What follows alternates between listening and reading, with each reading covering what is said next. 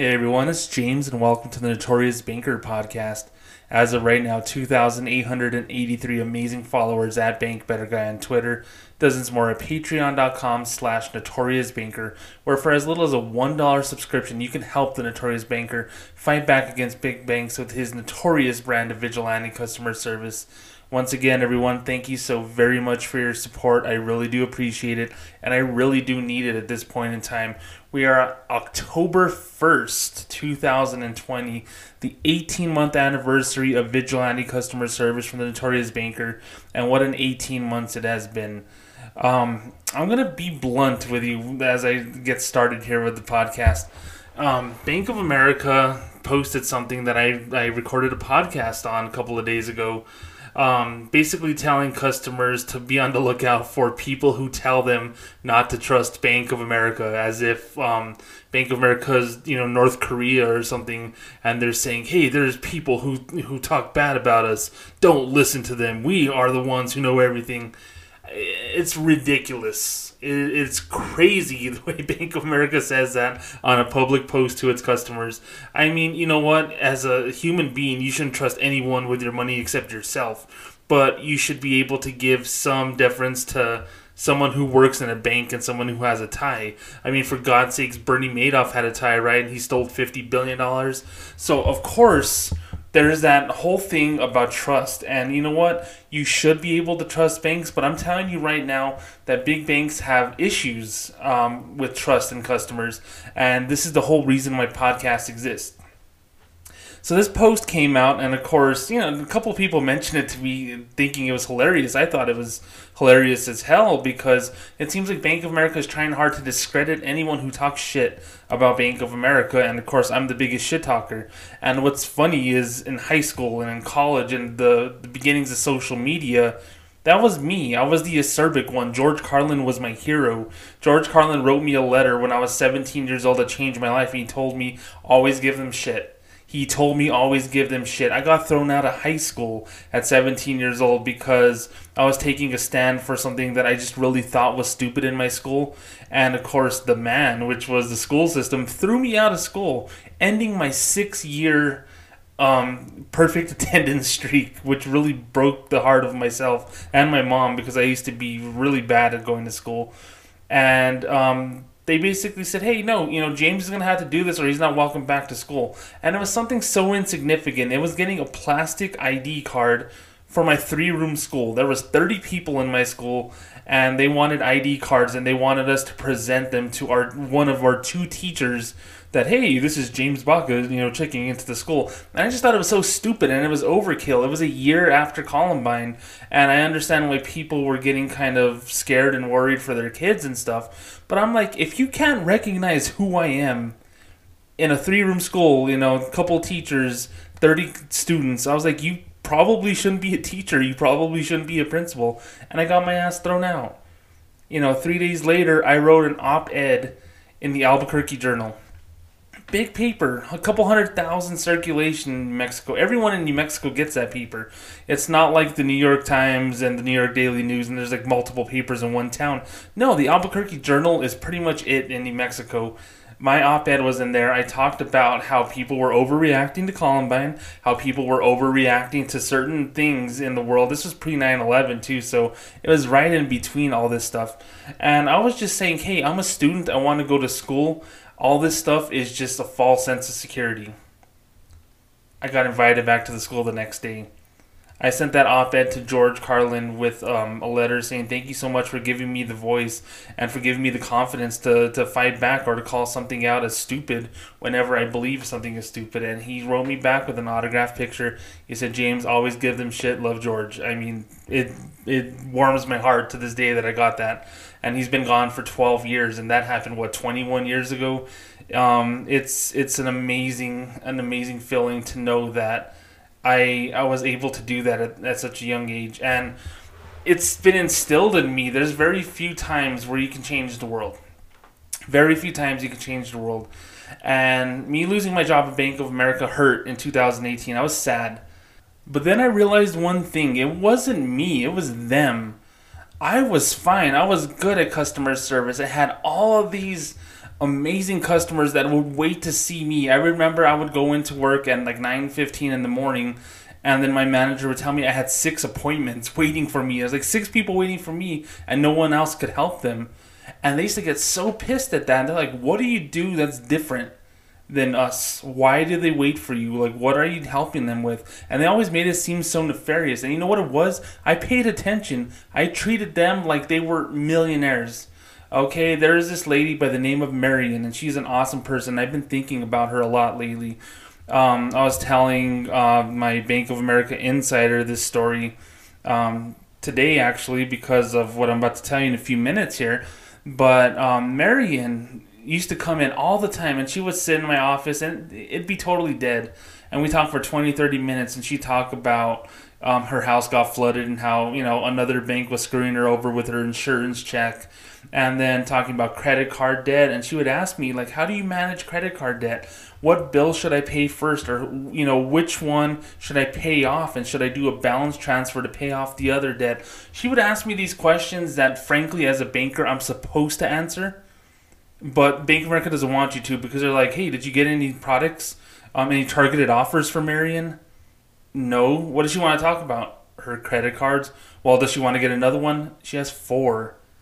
And I would have these moments where I would be just so pissed at them. They're like, why do you need to know everything about her? I'm the banker. Trust me. Trust me that I'm doing what's best for her. And what's best for her isn't another fucking credit card.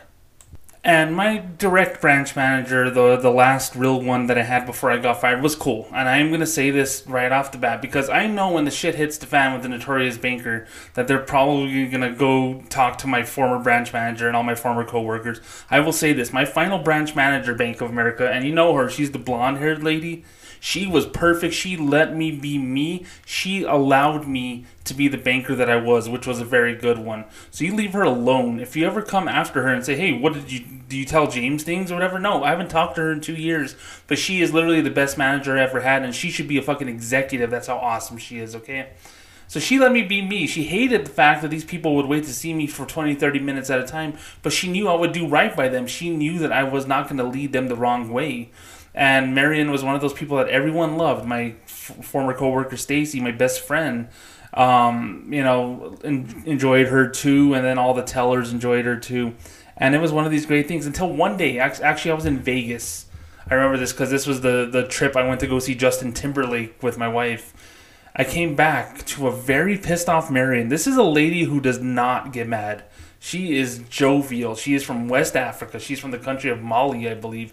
And she loves life like no other, okay? And such a nice person. She made me food. She made me this shrimp rice thing and this chicken rice thing a couple times. And it made me cry. I mean, people actually cared about me and I cared about her. But she was furious. And I'm like, what's going on? And then she said, well, teller 1. And I knew who teller 1 was. It was our newest teller. Made a mistake the last 2 times that I paid my bill, my car loan bill here.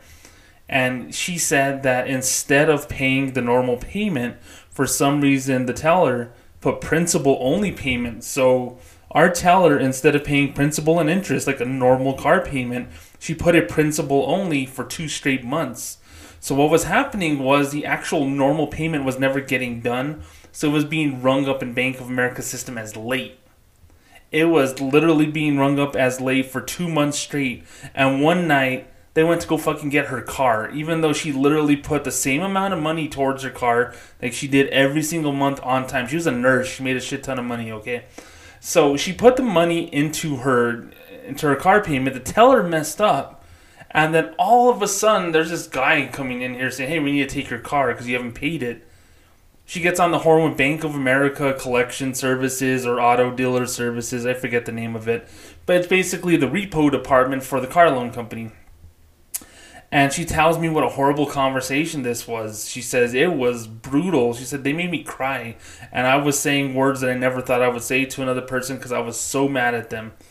I was like, you know what, I said, I understand. I said, they probably are very salty people. Let's sit down, let's have a talk, let's call them, and we'll see what's going on. So I had her call on her cell phone, And I said, I'm willing to jump in at any time. I said, I have my little, they call it AVS code with Bank of America. I have my little verification thing. They can verify that I'm an associate, and I'll be able to talk to them rationally. So she called this dealer financial services, whatever department, the repo department, and she called and she says, yeah, Marion here at the bank. What do I need to do? Make it, it was like $2,400 with all the fees and shit that she had to pay just to get her car back. I was like, she had been paying it every month. It was like she has to get her car back because the teller made a mistake, and if we reverse those things, we'd have to throw the teller out of balance, and it would cause a write-up and all that stuff. So there was some things that, of course, we don't want to tell her to lose her job, but at the same time, we need her to acknowledge and to fix this mistake, and we needed to fix that mistake for her. Well, she was talking to this dealer financial services person on the phone, and holy shit. I don't know how to say this without being just being straight up. That person from Bank of America on the other end, I could hear her on her cell phone. They were being like those angry people that are on like Jerry Springer or Maury Povich, like, you're not the father, and then someone's throwing punches and pushing and dropping F-bombs and stuff. This was a fucking Bank of America employee talking to my customer in my office on her phone, basically saying you're not a responsible person and you never made your payment and this and that. And I was like, holy shit. Like, I was like, my eyes were agape. My eyes were just like stunned. I was like, I knew what happened, and it would take a couple of days to fix. But she was getting yelled at by a Bank of America associate while sitting in my office. And I'm like, no thank you. So I said, give me the phone. I was like, yes, this is James Baca. I am relationship manager at the Amador Financial Center. What's my AVS code? I gave her my code. It's a one-time use code, so she typed it in. I was like, yeah, well, how can I help you, sir? Why are you talking to my client like that? She's literally here to try to fix it. I can tell you that there was a mistake made in our branch, and I'm in the middle of getting this fixed. So why are you berating her? She's done nothing wrong. She's here to pay $2,000+ for something that's not her fault, but she's gonna do it. And then we're going to fix it and we're going to get it right. But all of a sudden, she had to come up with $2,000 out of nowhere. Oh, well, we deal with this all the time. And you know how some people are. No, I don't know how some people are. This is literally the first time that this has ever happened. Now, I told her, I said, I'm a teller. I was a former teller for many years. I will be honest with you. I messed up a lot of times. I said that. And I've said that before. And I'll say this in the podcast right now. I was a shitty teller. I was like the worst teller ever. And the fact of the matter that I became a sales and service specialist and then a personal banker and whatnot is a credit to sticking around and sticking it out and getting better with time. But I was a horrible teller in college. And I told this person on the phone, I was like, I was a bad teller. I made mistakes. I didn't realize how bad mistakes that you make can impact someone until I became a banker. Then I became a manager. Then I saw what a pain in the butt it is. I said, do not talk to my customer this way. She's here to get it fixed. We're going to fix it for her. We're going to get it right. And we hung up the phone. We did a cashier's check because we had to overnight it. Okay, we had to overnight mail this check. That's how fucking stupid Bank of America is. You couldn't just magically pay it at the branch. We're literally Bank of America. We have badges that say Bank of America. But because we messed up, she has to come up with a $2,000 check. We had to print it out. We had to call back this stupid department and say, yes, check number 12345 is coming on your way tomorrow, and the tracking number is 123456. I was like, it's fucking stupid. It's like they're documenting all this stuff. That way they can release the car from repo and give it back to her. I'm like, shit. I'm here. I'm an associate. I'm vouching the fact that I'm putting it in the envelope. I peeled back the little thing. It's sticky. I sealed it, and I'm going to call our freaking UPS guy or FedEx guy, and he's going to come pick it up, and you will have it in Texas or wherever the fuck you're at in a day. But it was all this official shit, and it was just all this stuff, and it was the horrible day. I remember that. It was like a 6-hour day for me. It was like 11 to 5, and literally that was half of my day just off of her. Had to go through all the minutia of getting the check printed out, sending it out, calling them back and saying it's sent out. I called the freaking pickup special for delivery because I want you to get this check as soon as possible. That way you can leave her the hell alone. We're gonna get this fixed in 2 to 3 days, okay? We got it fixed. Marion is an amazing person. We got it fixed and it sucked. It took forever. And you know what? It's one of those things where Would I have done it for any customer? I would like to think that I would have, but it was because she was one of our favorites. She is one of those people that makes you smile when you walk into the branch, which is what Bank of America doesn't want. They don't want smiley people going to the branch every day. They want people to use digital and ATMs and smile there. That way they don't have to deal with someone they're not able to sell to. Because it was her, of course, I'm going to give a little extra mustard to my customer service at that point in time. And I did, and we were successful and we got it back. But here's the thing, okay? And like I said, I love Marianne to death. And she wouldn't mind me sharing this story. And in fact, when my book comes out, I do plan on talking with her because I want to do a podcast with her about my customer service when I worked here in Las Cruces, okay? Because it's important to me that you all know that I was a great banker and I was a great customer service representative for this company. And I'm just a very jaded person now because of what I've seen over the years. I love Marianne to death with all my heart. But she was never the same after that incident, okay? She was never the same. She reminded me of my dad, and that's not a compliment, okay? I love my dad to death. But he dwells on the same shit over and over whenever it's something that impacted him. He lost a job 20 years ago and he still talks about it. You know, my mom and dad broke up in 1992. He still talks about it. Like, these are things that he never let go.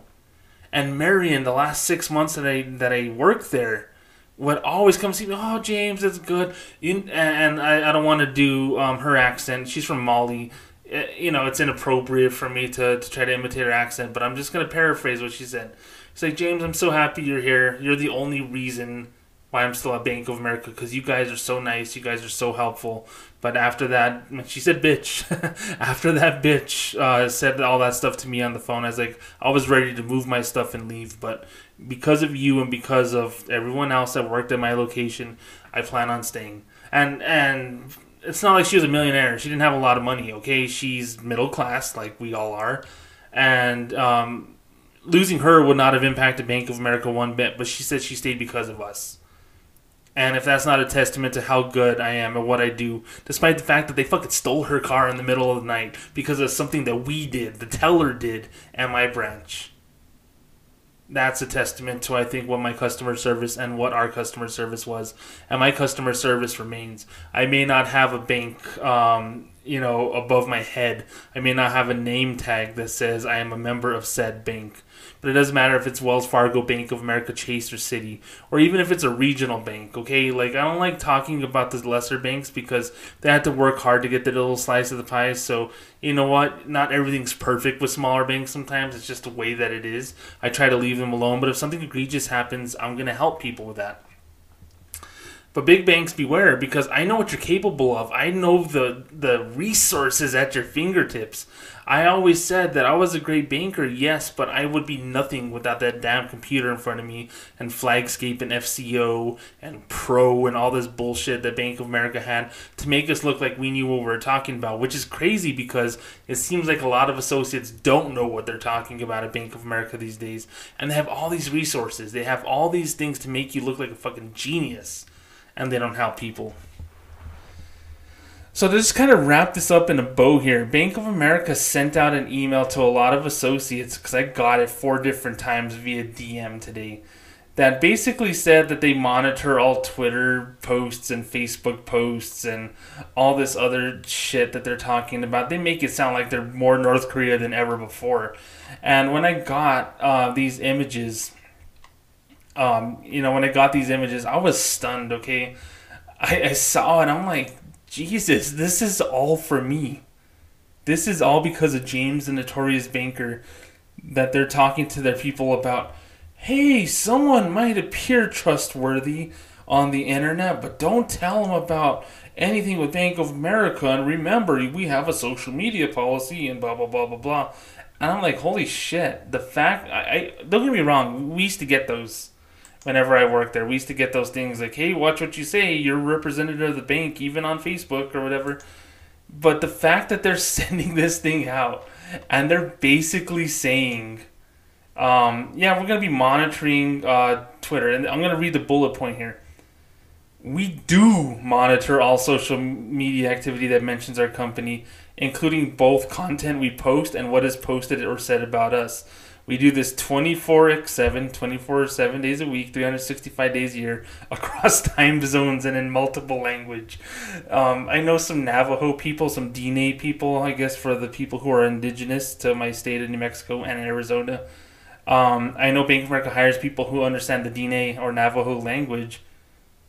I need to learn how to talk shit about the bank in Navajo, apparently, because multiple languages, right? They're checking multiple languages.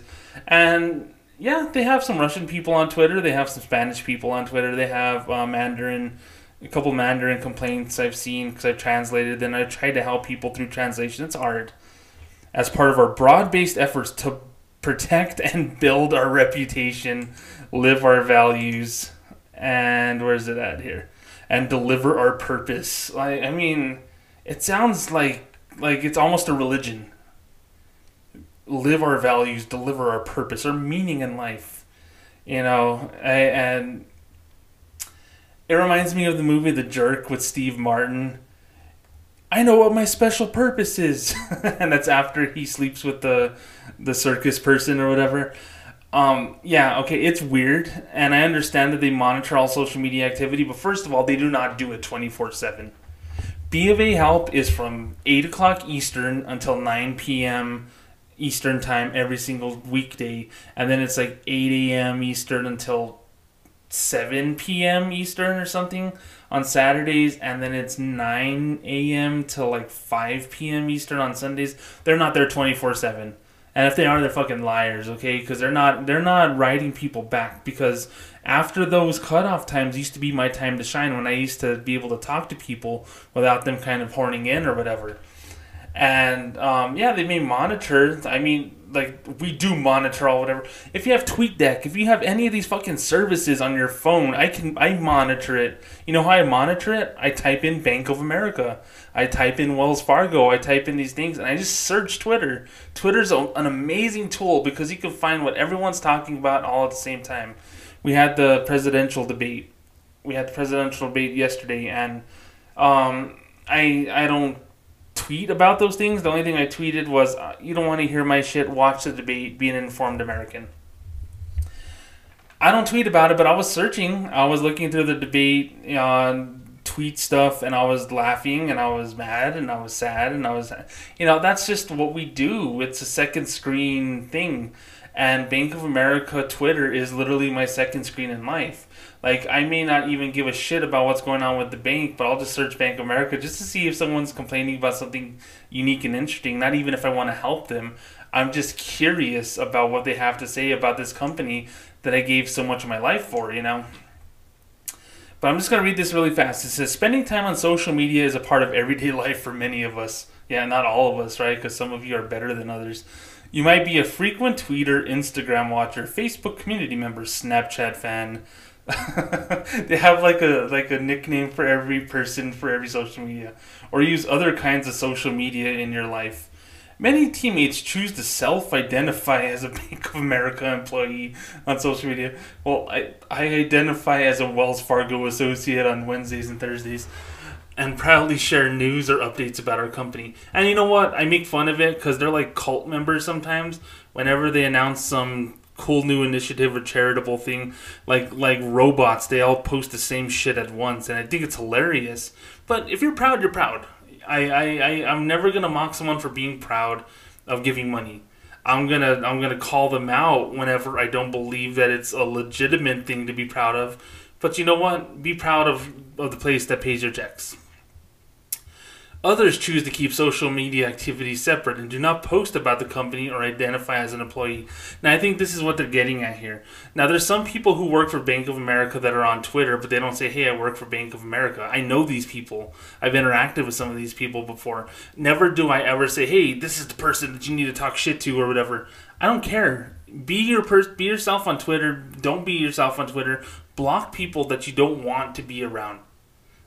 Simple as that. I never used to block people until I got on Twitter, and then I used to get a lot of B of A haters, people saying that I was fat, that I was old, and all these things, all these bullying things that just kind of reinforced the fact that I left Bank of America at exactly the right time. And then it says, either way, as you click, like, share, and post, It's important to keep in mind we're a highly visible company, and you might be identified as a bank employee in social media by someone else, even if you don't include Bank of America in your profile. I think that's hilarious. That is simply not true. If they're referring to me, I do not do that. With that in mind, in support of you, here are some important points. If you choose to share information in social media about Bank of America or any of our businesses, services, or activities, look at these guidelines, and it's a link that I don't have access to ensure you do it the right way where required and you comply with regulatory requirements for your role. Like, for instance, like Merrill Lynch people can't say, hey, come on in, I got a hot new stock tip for you. Make sure you know your line of business has a specific social media policy, again, like Merrill Lynch. Some line of business policies have additional regulatory requirements based on the type of work you do. And I think most people understand and realize that work for the company. And then it says, our company does not, and it's emboldened, proactively monitor every individual employee's social media activity. That I do not fucking believe. I've seen them with their Salesforce software. I've seen them with the capability of being able to kind of notate everything that's going on.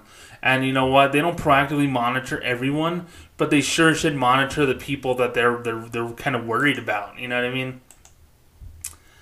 And then it says social media users, clients, influencers, employees, and others. I'm an influencer, right? Often proactively contact us about how they see our company appearing in social media and post about our capability, services, teammates, or experiences. We review and address all of those inquiries and contacts. No, you don't. There's so many people I deal with that get ignored by Bank of America. Even if you choose not to self-identify your social media as an employee, others may choose to identify you, tag you, or comment about you as an employee. And if they do that, our ongoing monitoring of the bank and mentions of the company in social media will review that activity. Now, if I say Brian Moynihan sucks, he's the CEO of a publicly traded company. He's not my boss.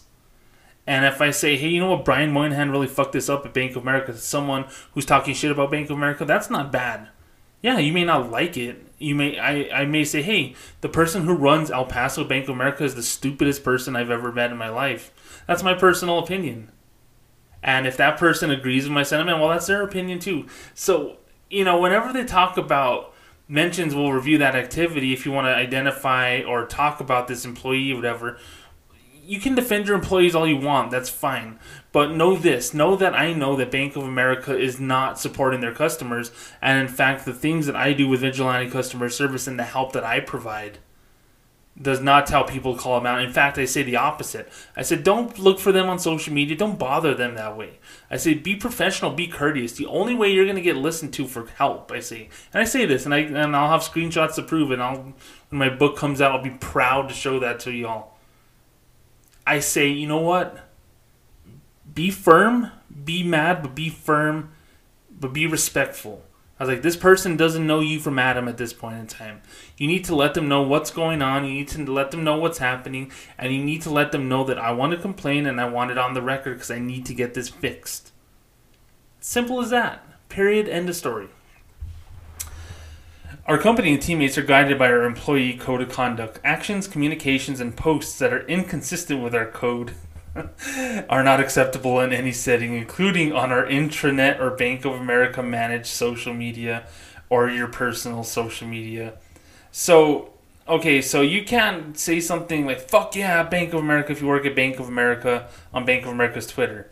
On intranet, which is what I don't understand, like they have like comments, like whenever they post a news article, and it's always like cultish behaviors, like, yeah, that's another reason I'm proud to work at Bank of America. Been here 22 years, and they're always coming up with something great and new and blah, blah, blah. I mean, literally, that's like all the time on their intranet. So, yeah, people are going to go, oh, you guys fucking suck. I mean, you obviously work for Bank of America, so you're not going to be saying stuff like that unless you're looking to get fired. Posting social media or other content that is abusive, including discriminatory remarks, promotes and threatens violence, or similar inappropriate or unlawful conduct will not be tolerated and may result in disciplinary actions. These behaviors are not in alignment with our core values and employee code of conduct. If you're concerned about social media activity, a post or a tweet about the company, meaning James, and or about your employment, contact your manager right away. Thank you for all you do to support fellow teammates, our company, and the communities where we work and live. So here's the thing, okay? I understand that they put that last one saying, hey, you can't say threatening things, whatever. This whole thing is about negative comments on Twitter, negative comments on Facebook. There's an I Hate Bank of America group on Facebook that I'm a part of, and there's two people commenting on it. There's Heather Bryant, who was the subject of an American Banker article, and I'm going to get to that in a second, and yours truly. And I post videos, and I don't always post videos about things that happen to me at Bank of America. I just post things about, hey, watch out for this, watch out for that. Or I'll comment whenever someone has help or something, or someone needs help, excuse me. These are things that I do, and these are things that I know because I'm proud of the knowledge that I have, and I'm willing to share it with these amazing people who need my help. But here's the thing here, okay? The reason why I don't go like balls to the wall on Facebook and say, oh yeah, Bank of America this and that. I'll post on my personal social media, say, hey, I'm working on this and this is what's happening at Wells Fargo and Bank of America and all that. Is because I don't necessarily care for Facebook as much as I used to. I can't believe I'm saying that. And then secondarily, that I Hate Bank of America group that I joined that has like 900 members. I just have this sneaking suspicion that people that work at Bank of America started this group. It just looks weird. Because there's random people that post things about Bank of America, but no one ever comments or anything. So I'm just kind of wondering, was this group just set up here to see who's shit-talking them, you know, in a private way on social media? And I blocked Bank of America, B of A Tips, B of A Help, and all these things on Twitter. So if I say at Bank of America is a bunch of idiots, I'm not threatening them or I'm not harassing them. In fact, I proactively block them to make sure that I don't instigate or start something with them that I don't want to start. I am entitled to my opinion as a former employee that I think a lot of the things that they do are stupid, okay? But here's the thing. I want to wrap it up here because it's already been 30 minutes and I have other shit I want to talk about. Here's the thing. I will not stop helping people the way that I know how to help. There's this person who had a savings bond from C First Bank today. Do you know what C First Bank is? C First Bank is a bank that was acquired by Bank of America in Washington State, like in the fucking 90s or something like that. I was like 10 years away from being an employee. I know C First Bank because I read about it on Bank of America's internet. There was things that we had to do for Washington State accounts that we didn't have to do for other states. It was a pain in our ass, but I had to do training and I had to learn about it. So I did all this stuff in order to be better at my job. And all these years later, someone brings out a savings bond from C First Bank. Doesn't have any routing information, just has his name typewritten on there. And it's for $50. And he's like, hey, Bank of America, do you think I can cash that? And I just wrote him. I said, oh my God, I've never seen that before. And I said, I don't think they're going to cash it for you because I don't see anything that tells me that they'll be able to run it through their scanner. But I was like, you know what? Find an older person at Bank of America. They may have seen one of these once 20 years ago and they may be able to look up on the policy guide on how to get this thing cashed because it does not say Bank of America. It says something that was a previous bank before Bank of America bought it out. Bank of America likes to acquire the histories of these companies and say, yeah, Bank of America in Massachusetts, we've been around for 300 years.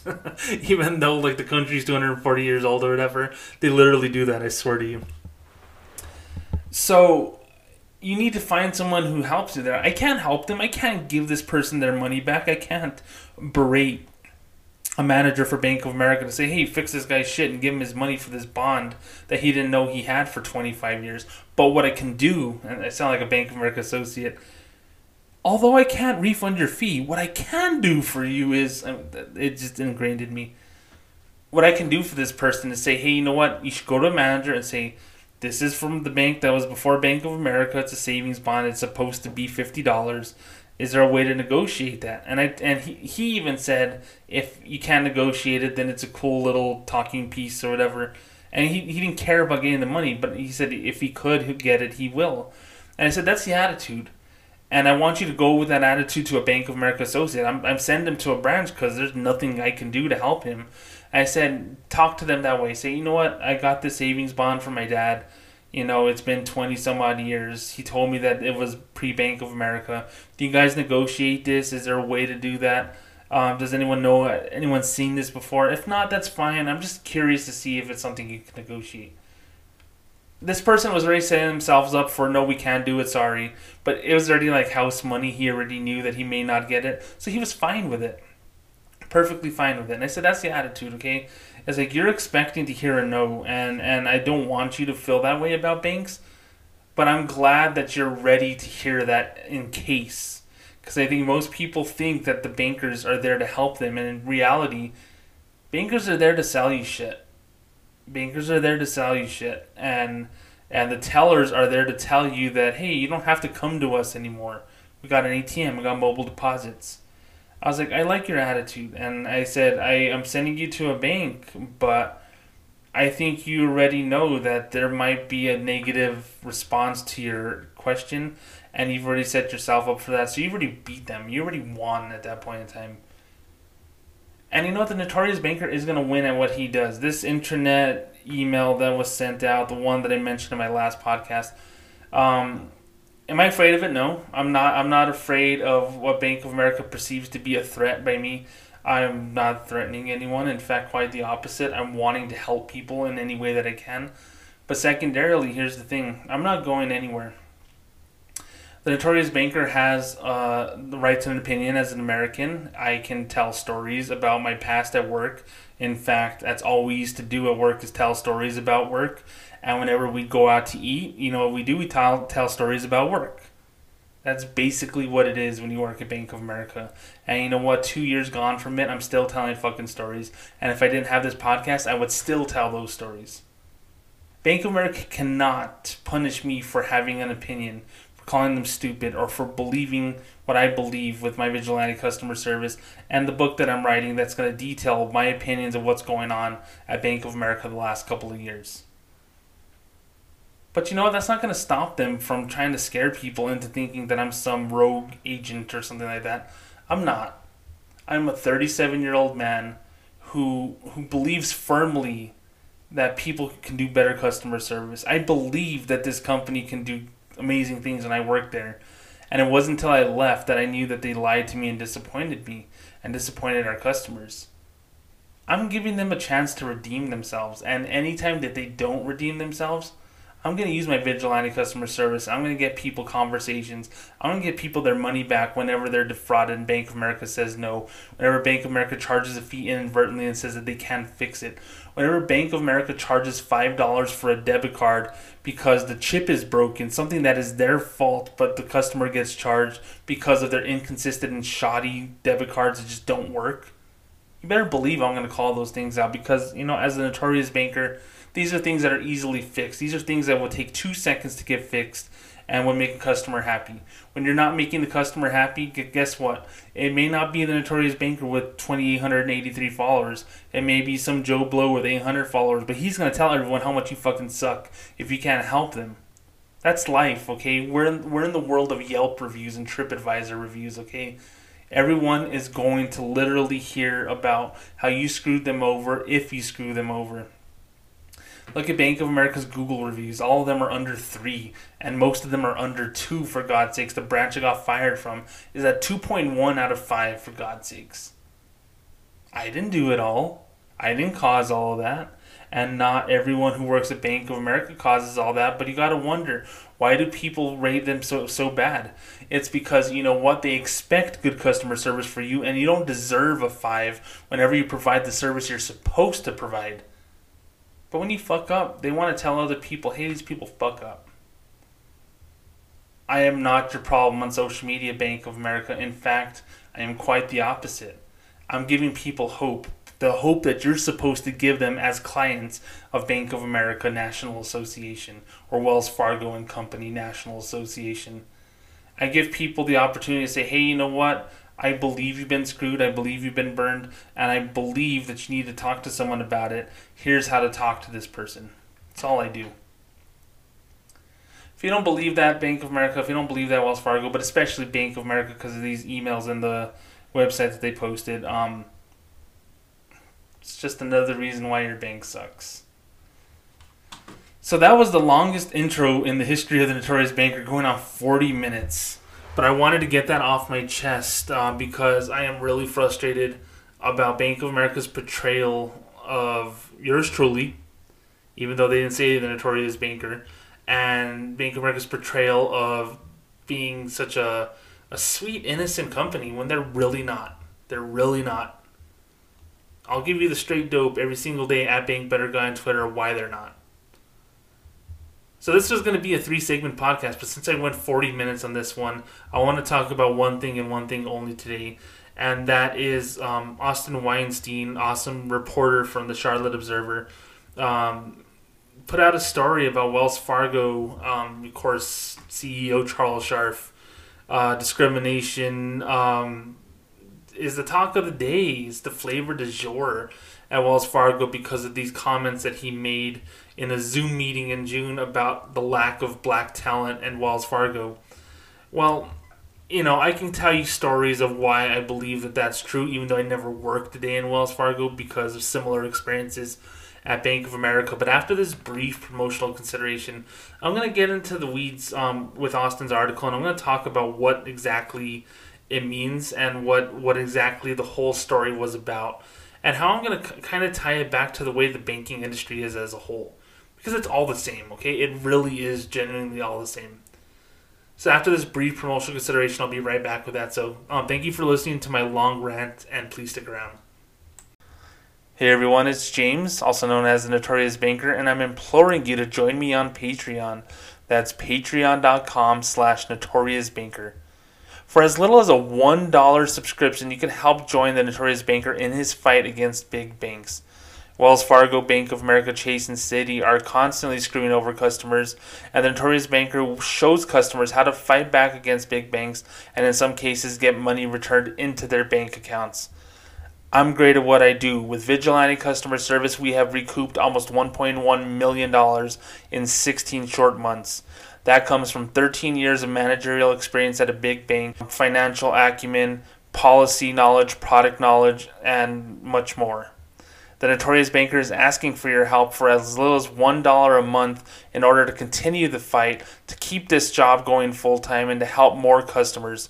$2 a month gets you additional content, $5 a month gets you an electronic version of my book, $15 will get you a paperback, but at least $1 a month will help contribute to the good fight. Help the Notorious Banker today by subscribing to his Patreon, patreon.com/notoriousbanker, and I really, really hope to see you there. Thank you so much. Alright, we're back with more Notorious Banker. So, Austin Weinstein, banking reporter for the Charlotte Observer, has a really interesting article out that he posted a couple of days ago where it talks about 7 high-ranking black women leaving Wells Fargo recently. And, of course, with the comments made by CEO Scharf in June about the lack of a talent pool for black candidates for executive positions. This, of course, falls right in line with what we've been talking about, what a lot of people of color have been talking about in the last 10 days or so. And, I have my own opinions and my own thoughts on it, and a lot of them are in line with what a lot of these people are talking about with Wells Fargo. And this mentions 7 women who have left Wells Fargo. And I'm just going to kind of read bits and pieces of the article here. It says, at least 7 black female senior executives have left Wells Fargo in the past 12 months, depleting the pipeline of women executives of color to the bank's most senior positions. 2 went to work at Citigroup, which just announced the first female CEO of a major U.S. bank. Congratulations to them. 1 went to work at American Express, reporting to one of the most senior black men in finance. Another left for Equifax. 2 people with direct knowledge of the matter says the bank's culture around race and gender was a factor in why some of the black women left.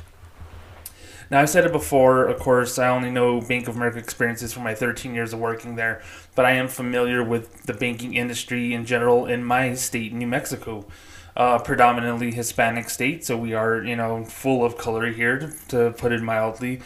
But, one of the things that I always, had that stereotype was that most of the people that we saw in banking, that I saw in banking when I was in banking, and of course the people that were around me that were in banking, a lot of them were women. And a lot of them were women of color just because I live in a very heavily Hispanic state. So in my mind, this was, being a banker was kind of the job for a person of color in New Mexico, especially if you were a woman.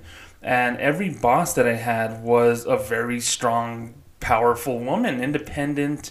All of them were mothers, and all of them were really good mothers at that. And a lot of them had to juggle a lot of, home life shit and a lot of work life shit, and they did it effectively. Yeah, some of them were kind of, bad at certain things, and it did reflect in the way that we operated sometimes.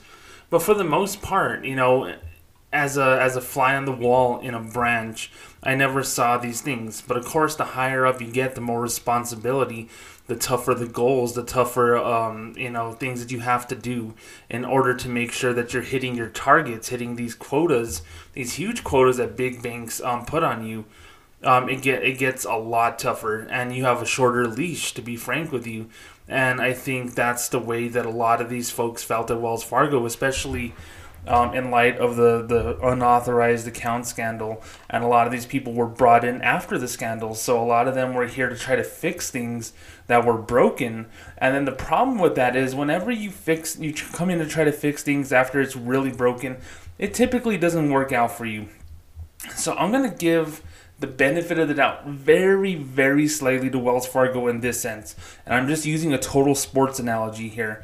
Whenever there's just a horrible situation, in a sports team, let's just say the NFL, and a team goes 0-16 and they're blowing everything up, they fire the coach, they fire the GM, they trade their star quarterback away, they trade away their best defensive player, that way they can get draft picks, that way they can get salary, that way they could invest in the future. You never want to be the rebuilding coach. So when they fire the coach and then they bring in the guy that's going to be there while they suck, while they traded away all their people, and while they're fielding a team, but they're not really fielding a team to win a Super Bowl, that team's not going to be as good as the team the year before. In fact, they're going to be just as bad, because it behooves them to actually not be that good. That way they can get higher draft picks, that way they can get more star talent, and maybe 3 or 4 years from now, they'll be good. But you know what happens in that 3 to 4 years? And yes, it's been about 4 years since the Wells Fargo unauthorized account scandal happened. Those people never make it. They never see through all their work. Now, Wells Fargo's been going through some shit already. We already know that. Everything that's happened with PPP and everything, and $2 billion loss in Q2, notwithstanding. But they're going through some stuff. But, they're looking to get out of it just like any struggling company would. That's why they hired CEO Scharf. And all of these people who went to work for this company were there to try to get certain things done. And maybe, just maybe, Wells Fargo will come out of it. But those people are no longer there. And yeah, they say that race and gender were a factor in why some of them left. I totally believe that. Because you have as a person of color, and this is what I learned just as a Hispanic man. I'm not a black woman, I am a Hispanic man. And I learned this from family, including my mom, including my dad, is you never talk out of turn. When you have a great job, you do your job. You never speak up. You just go to work. You put in your 8 hours a day. You get your paycheck every week or every 2 weeks. And you do that for 30, 40 years, and then you retire, then you die. That's kind of the way that it is with Hispanic households, and I know from a lot of my African American friends that's the way that their folks think about it. They're like, hey, just find a good job and work there forever. One of my best friends in high school works for the TSA, and the one thing that he told me about working for the TSA in Las Vegas, Nevada, and I know this because I go to Vegas all the time, is there's a whole heck of a lot of African American people who work for the TSA at McCarran Airport in Las Vegas, and I mean, I've noticed it, and, it's great. And I really think, and, I've talked to my friend about this before, and he says, yeah, this is a job that you want to keep forever because it pays good, the benefits are great. And if you have kids, there's, the sky's the limit. You have a steady job for the most part. And that's the way a lot of people look at it. And I know whenever someone goes into any field, they want to be the best that they can be. But at the same time, you make do with what you got.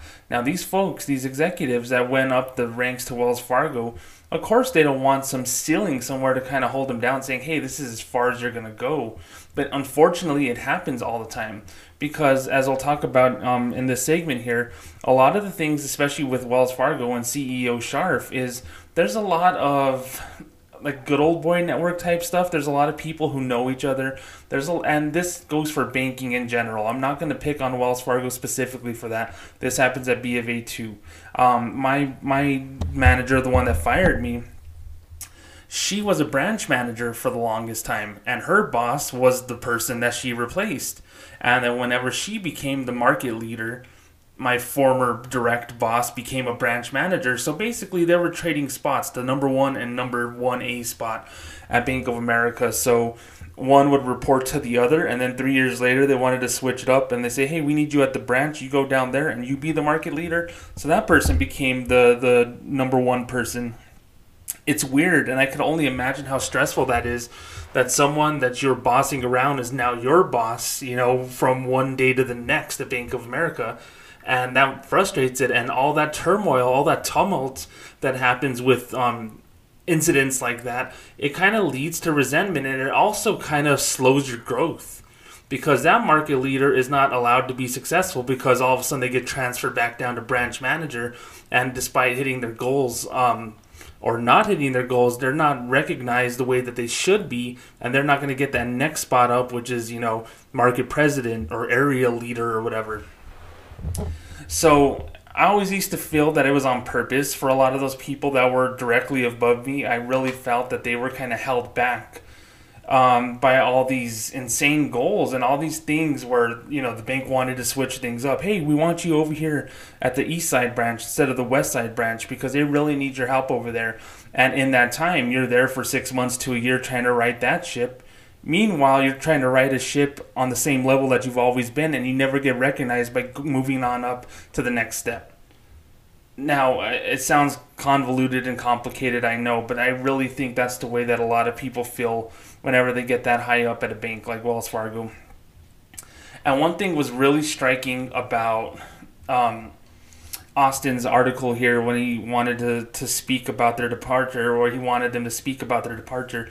And it says 6 of the women declined to speak publicly about their departure, and 1 did not respond to a request for comment. So the people who declined, and then that 7th person who didn't respond, is basically a decline as well, because, they're bankers. They check their email all the fucking time. So, of course, this person saw the email, and they chose not to respond. So, to me, that's a decline. This is my personal observation, being a person of color for my whole life, obviously, and being managed by a person, an African American woman, for the longest time. They know that they don't want to speak publicly about, hey, this is what happened in Wells, and this sucked, and this is horrible what happened, because even though they're at other companies, all of a sudden they'll be pegged and they'll be kind of branded as difficult to work with.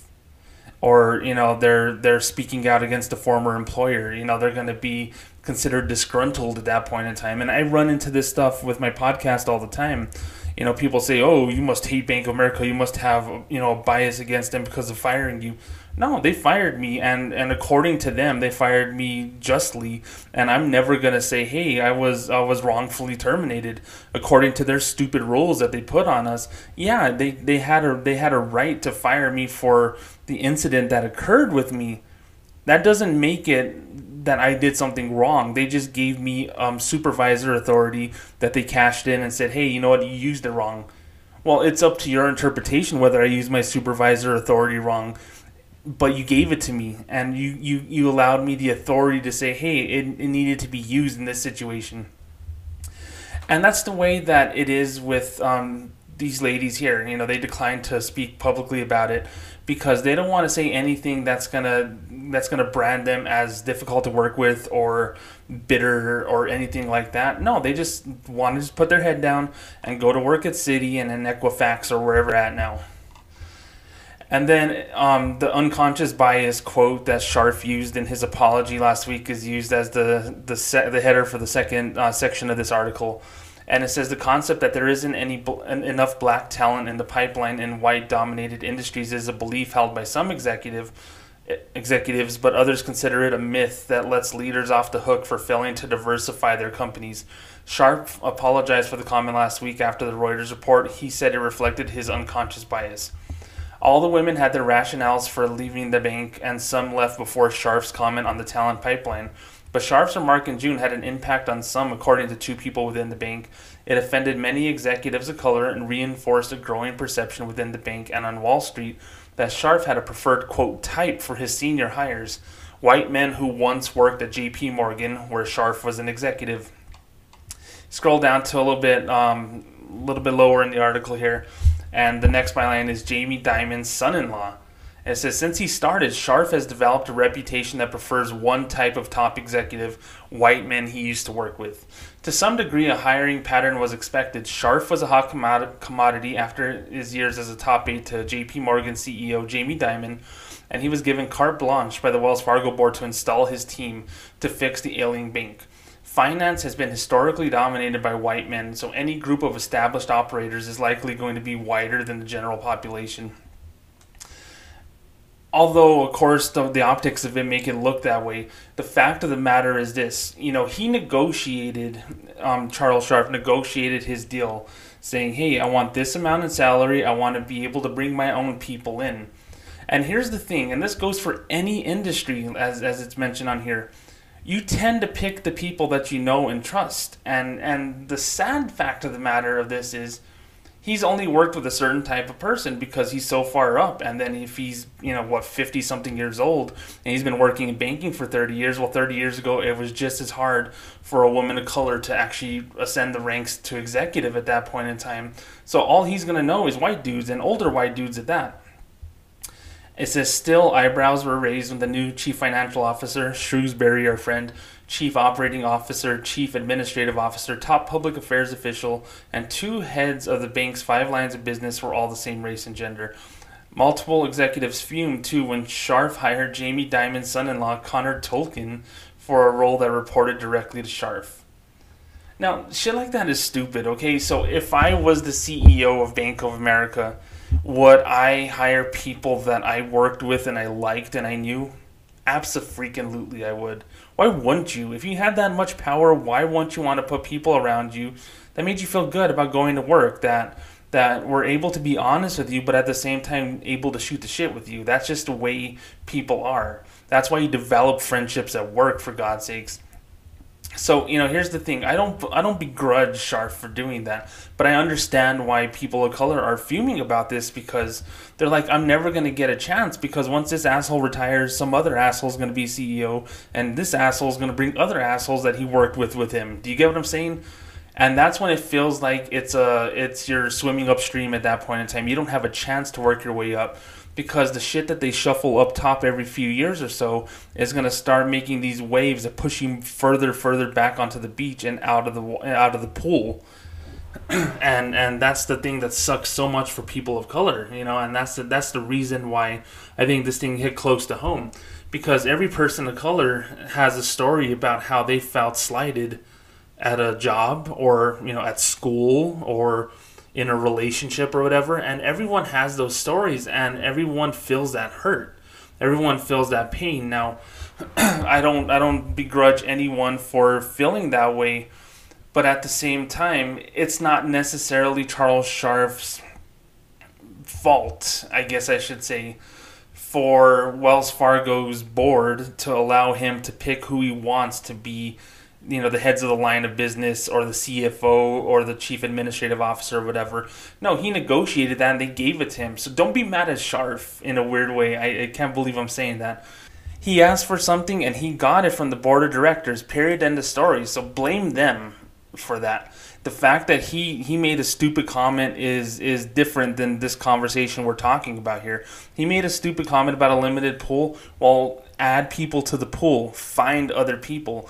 The problem with working in a bank is the higher up you go, the less chance that you have to survive if a new administration or a new leadership team goes in. Okay, so of course the article mentioned that these people were hired to right the ship after the unauthorized account scandal 4 years ago, but it didn't explicitly mention that they were hired by Scharf. In fact, I don't believe that they were hired by Scharf. I think they were hired in the in-between, from 2016 to October 2019 when Scharf was appointed CEO. So if they were there from that point in time and brought in to right the ship, then my theory is right on the money, just like it is at an NFL team. You don't want to be the in-between people, in between the time that they were really in trouble and to the time that success is coming their way, because those people never get the credit. They're stopgaps at that point in time. I don't want these executives to ever believe that they're that, but if you're using a straight-up sports analogy, I really do believe that it's apt. If they were hired under Stumpf or Tim Sloan, and Sharf came in and said, "Hey, I want to bring in my own people, my own older, whiter people," then I get it. Then it makes perfect sense because, like I said, it doesn't even have to be a sports analogy. Although that makes the most sense. Whenever you get a new coach, he wants to bring in new assistant coaches. He doesn't like the quarterback. He doesn't believe in that quarterback. He wants to bring in his own guy. That's the way that it is, no matter where you work at. So I only know it from my role in middle management at Bank of America, not even working my way up to a place where I didn't have to deal with customers. I dealt with customers my whole career at Bank of America. But what I'm getting at is anytime you would bring in a new executive, a new leader of a team, that person wanted to put their own Z for Zorro on everything. That person wanted to brand everything in their image. And it used to suck, okay? It used to suck. I remember Bank of America switched our market, which is New Mexico, New Mexico, El Paso, to some market in Arkansas. Like our sister banks were in Arkansas, Oklahoma, and like the Dallas area. And it was fucking stupid because we knew none of our coworkers in this region. We were all teammates, but literally it's not like we were going to get together for like volunteer stuff or whatever because they were like 1,000 miles away. But yet we would be on conference calls and they say, "Hey, Little Rock, how many accounts did you get today?" And I'm like, I don't fucking care about Little Rock. It's stupid. But because Bank of America was always moving around our branches in southern New Mexico, we were part of this Arkansas, Oklahoma, Texas region that was just weird. We had nothing to do with them. We weren't even in the same time zone as them, for God's sake. And it was just so confusing and weird. And it was one of the harder times at Bank of America for me because this was probably like 2013 or 14. We used to do casual Fridays, and what's funny is in retrospect, now in my late 30s, I don't like casual Fridays. I think you should wear a tie. I think you should wear a jacket. You should look good. If you feel good and you look good, it's amazing, and it actually works wonders on sales and service and all that stuff. But casual Fridays, I had this Dallas Cowboys polo shirt that was Bank of America that my assistant manager, who was a woman, actually gave to me. She was pregnant with her third child, and she got this polo, and it just happened to fit me. And I would wear it every Friday, and you would hear shit about, "Oh, you're a Dallas Cowboys fan," or whatever. And it was crappy, but it said Bank of America on there, and I was able to, save a day of washing. That way I could just wear a polo and some khaki pants or whatever. And then all of a sudden we got into this Arkansas, Texas, Oklahoma region or whatever, and we got this dude. I believe his name was Mike Rogers. I think that was the executive's name. And we got this weird email one Thursday. It was before the casual Friday. And it says, "In this region, we adhere to a strict dress code."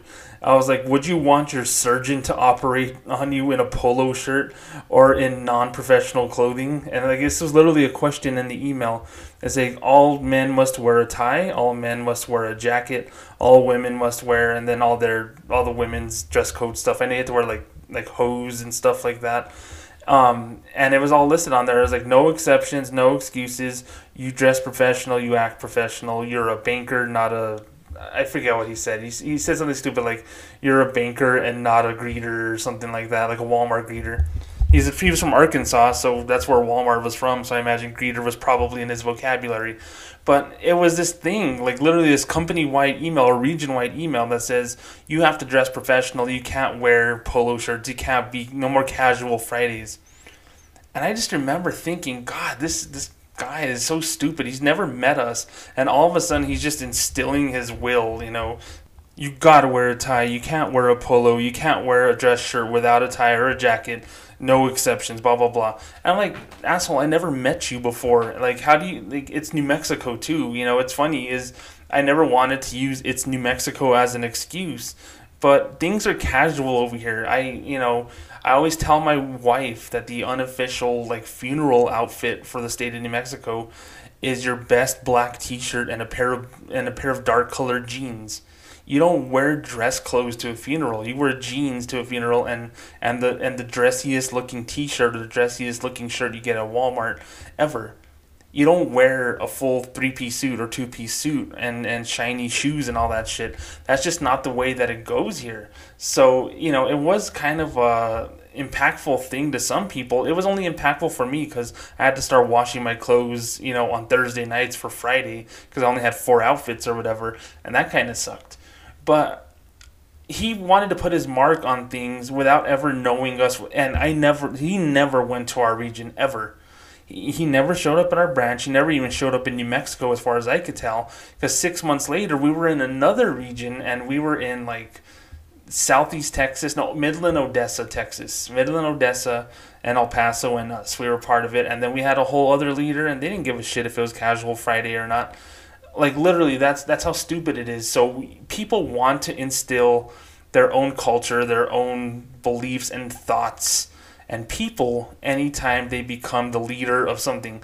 So although, like I said, don't blame Sharf for the power that he got to hire older white people to be all these executives or whatever. Blame the board. At the same time, this person says, hey, well, I get to hire who I want, and then they pick who they want. Well, yeah, then of course, it's stupid, it's on them, and they wanted to build it in their own image. So long story short, if he didn't hire those 7 executives that have left in the last 12 months, if they were there in the in-between from the fake account or unauthorized account scandal, I got to stop saying fake account. It's not fake accounts because they had real consequences. The scandal and the 12 months where Sharf has been there or whatever, then I understand. Then I understand where they're coming from, because yeah, race and gender probably had a role in it, because Sharf looks like he's hiring only older white guys. But at the same time, this is what bank leaders do. This is what companies do. Sports teams do this. Everyone does this, where they want to pick their own people. There is a famous NFL coach, former Dallas Cowboys, New York Jets, New England Patriots, and New York Giants coach, Bill Parcells. They called him the Tuna for reasons I have no freaking clue why he's the Tuna. Whenever he resigned as coach of the New England Patriots in 1996 or 7, I forget what year it was. I was in middle school. He wanted to have control of front office decisions and personnel decisions on the field. The general manager usually does that, and he wasn't the general manager. He was just a coach. He was just a guy who drew up X's and O's. And he famously said at a press conference a couple of months before he quit to go to New York to be the coach and president of the New York Jets, he says, well, you know what, if I'm cooking dinner, I should be able to buy some of the groceries. Now, I'm paraphrasing what he's saying, because he didn't say it exactly that way, but that's the way that's the way these people think. They think that, you know what, if you're giving me all this power and you're giving me this company to shape up into shape, hey, I know that old white guy that I used to work with at Chase, I'm going to hire him. Hey, that old white guy that I went to school with, I'm going to hire him. That's the way it is, and that's the systemic culture that's never going to change in banking until you legit put that in the bylaws. You put that somewhere where it says, you know what, we have 9 people on this board, or we have 9 executive roles here. We're going to fill it with 3 people of color, and there's no ifs, ands, or buts about it. We're gonna find people in this pool that we're gonna create. If our previous CEO Sharf said, hey, there's not enough people in this pool, well, we're gonna create a pool, and we're gonna make it that it's not gonna change overnight. But 2 years from now, 5 years from now, 10 years from now, we won't have this problem, and then it's next person up. Next awesome executive that's a woman or that's a person of color, or both up. And then that's when it changes. So, long term, I think Wells Fargo can overcome this hit to their public persona, but it's going to take a while. And Sharf is going to have to eat shit for a long time with what he said. But, the fact that these 7 people left, and, sometimes you leave for a better job. Who's to say that these people are not in a better place? I'm saying it. Hey, one's working for American Express, 2 are working at Citigroup. That very well could be the next step up for them.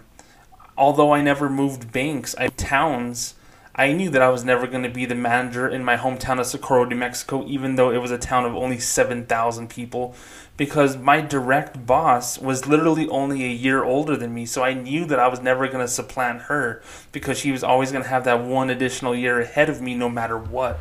So I moved down here. I took a chance on myself, and yeah, it took a couple of years, but then I became management at that point in time. So maybe moving on was the best thing for them, but that does not excuse the feelings that they felt working at Wells Fargo, because I know what it's like to feel uncomfortable at a place. Okay, I am an inherently shy person. Okay, I have social anxiety disorder. Never really diagnosed. I self-diagnosed myself that because you know what, one on one, or if I'm talking into this microphone and you're listening with your ears, I feel this connection with you. But if you told me, hey, talk about this stuff in a group of 12 people and all 11 other people are going to get to put their input in there and they're going to challenge you and they're going to ask you questions, I may not be the same James the Notorious Banker just because of the way that I grew up and my personality, because I tend to be more introverted at that point in time. So to the 7 executives that left, there may be a culture where they didn't feel comfortable. They may have felt 100% perfect, saying, hey, I like these people that I work with, including all these older white people that do not look like me, that do not think like me, or came up from poverty, or came up from a working class neighborhood like me. But it could be the other way around. Those people that are older, whiter, and maybe came from a privileged background may feel uncomfortable being around those other people, and then the issue with that is they become aloof, or they have this very weird negative energy, and then it just creates this work environment where no one's comfortable. I've been in those environments where it's just uncomfortable to be at work. It sucks. And you know what? You can chalk it up to, quote, an unconscious bias, the way Charles Sharp said, and I will totally buy that, 100% of the time. The fact of the matter is these people left, and these people left the company because they felt that they weren't going to get anywhere, and that makes them 100% smart, because you know what? Fact of the matter is it's probably true. If they weren't hired by CEO Sharp, he never was going to give them a chance the way that they would have got a chance under the previous administration, who in fact hired them. Like I said, I'm prone to use analogies a lot, and a lot of people critique me for that. Not necessarily with my podcast, but my family and friends, saying you always have an example, you always have something to make an example of whenever you're trying to make a point. But the whole coaching thing, the whole, hey, this team is doing bad, so we're going to fire everyone and we're going to bring someone in to kind of, right the ship and try to rebuild. Those people never seek it out, okay? So one final thing before I go, and ironically enough, the team I'm going to be talking about in sports plays in the Wells Fargo Center in Philadelphia, PA. The Philadelphia 76ers had this thing called Trust the Process, where they literally traded away all of their assets about 10 years ago. They got a whole ton of draft picks, so they were able to pick people from the college ranks to go play with them. And they were not signing free agents. They were developing their own talent, and then they were flipping them for more picks. And they said, you know what, we're gonna suck for 3 or 4 years, and we're gonna see this thing through. But in 5 years or so, we should be a serious playoff contender, and we can compete for the title. So all the people that they drafted and hired, they were really good. A lot of them got hurt though, so they didn't really see that success immediately, or at least 3 or 4 years later, the way that they said. They had to wait an extra year or two. Meanwhile, the coach that they hired just took a bath, man. He would win like 15 games a year, and there's 82 games in the season, so he just had a horrible record. And then finally, when everyone was healthy and all the pieces were together and the, quote, process was complete, then they started winning games and they started making the playoffs. They didn't make it beyond the first round of the playoffs a couple of years ago. They famously got eliminated in the second round of the playoffs last year, and this year in the NBA basketball bubble, because of the pandemic, they got eliminated in the first round. And guess what? They're like, you're done here. You're not going to be able to see this team through to a championship because you were here to help develop these people through the process of getting to the title. But since you aren't successful now, you're not going to be here to see the end of that. And we're going to hire someone. And as of this podcast, they're hiring a new coach to take over his spot, who has won a title with a team in Boston 12 years ago. So guess what's going to happen? He's going to get hired, and then he's going to see that roster that literally took 10 years to cultivate, all that staff, all the support staff, all the ball boys, all the trainers, all the people that make these basketball players awesome. He's going to come in, and because he has that ring on his finger, he's going to say, you know what, I want to bring my own people in. I want to bring in my own ball boys. We're going to have different types of trainers. We're going to put that massage table over there, and he's going to be the head honcho, and he's going to put things in his own image.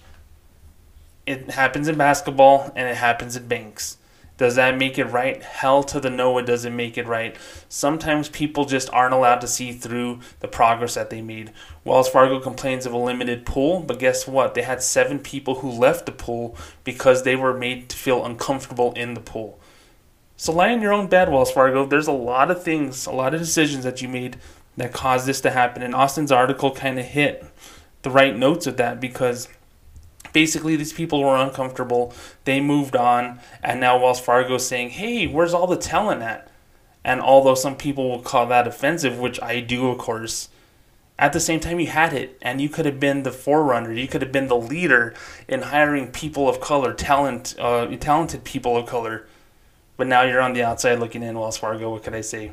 And that's another reason why your bank sucks. My name is James, the Notorious Banker, and thank you so much for listening to an hour, 10 minutes plus of this podcast, including my rant about Bank of America, basically disliking me and having it out for me. I really do appreciate that. Things are going to get kind of funky in the next couple of months here, because I really do feel that the Notorious Banker is making inroads with big banks, finally noticing that he gets things done, that he has the attention of consumers, he has the attention of bank customers, proving to those customers that these banks are crap and we need to fix it, and we're going to fix it with our voice. So go to patreon.com/notoriousbanker, contribute at least $1 to the Notorious Banker, help me fight back against big banks. You get additional content such as other podcasts and videos on there. I have a TikTok page, it's at Notorious Banker. I have a YouTube channel that's available on the link in the show notes here, notoriousbanker.com, although the URL is going to change on that in the next couple of weeks, because GoDaddy wants $114 for the domain name, and I'm like, no thank you, I don't have that money.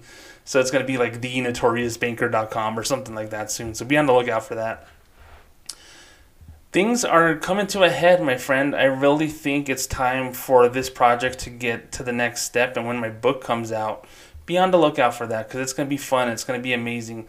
And I am going to find the right person in media to talk about this with me, because there's a lot of things that I need to get off my chest about Bank of America's sales practices that I think are not being mentioned in other articles. Now, I mentioned earlier in this podcast I wanted to talk about the Heather Bryant story in American Banker magazine. I had already talked about it, but I wanted to fact check a couple of things that the interviewee said on there as simply not true. And I want to make sure that if you're going to be talking about sales practices at Bank of America, you got to get it right. So stay tuned in the next few days for a podcast about that, among other things, breaking news as it warrants. In fact, I delayed this podcast today because I wanted to take in what was going on with the president and the first lady last night. So, best wishes to them. Hopefully they're feeling better. And you know what? Whether you agree with someone or whether you don't agree with someone, never wish them harm, never wish them bad health, never wish on death on them. I dislike Wells Fargo. I dislike Bank of America with all my heart. I don't want these people to die. I want these people to live prosperous, ethical lives. I want them to succeed, but I don't want them to succeed in the way that they're succeeding right now. So never think that of me, okay? I never wish ill on someone. So the best wishes to anyone affected by COVID-19, anyone affected by the virus, just whether it's work or whether it is health or money or whatever.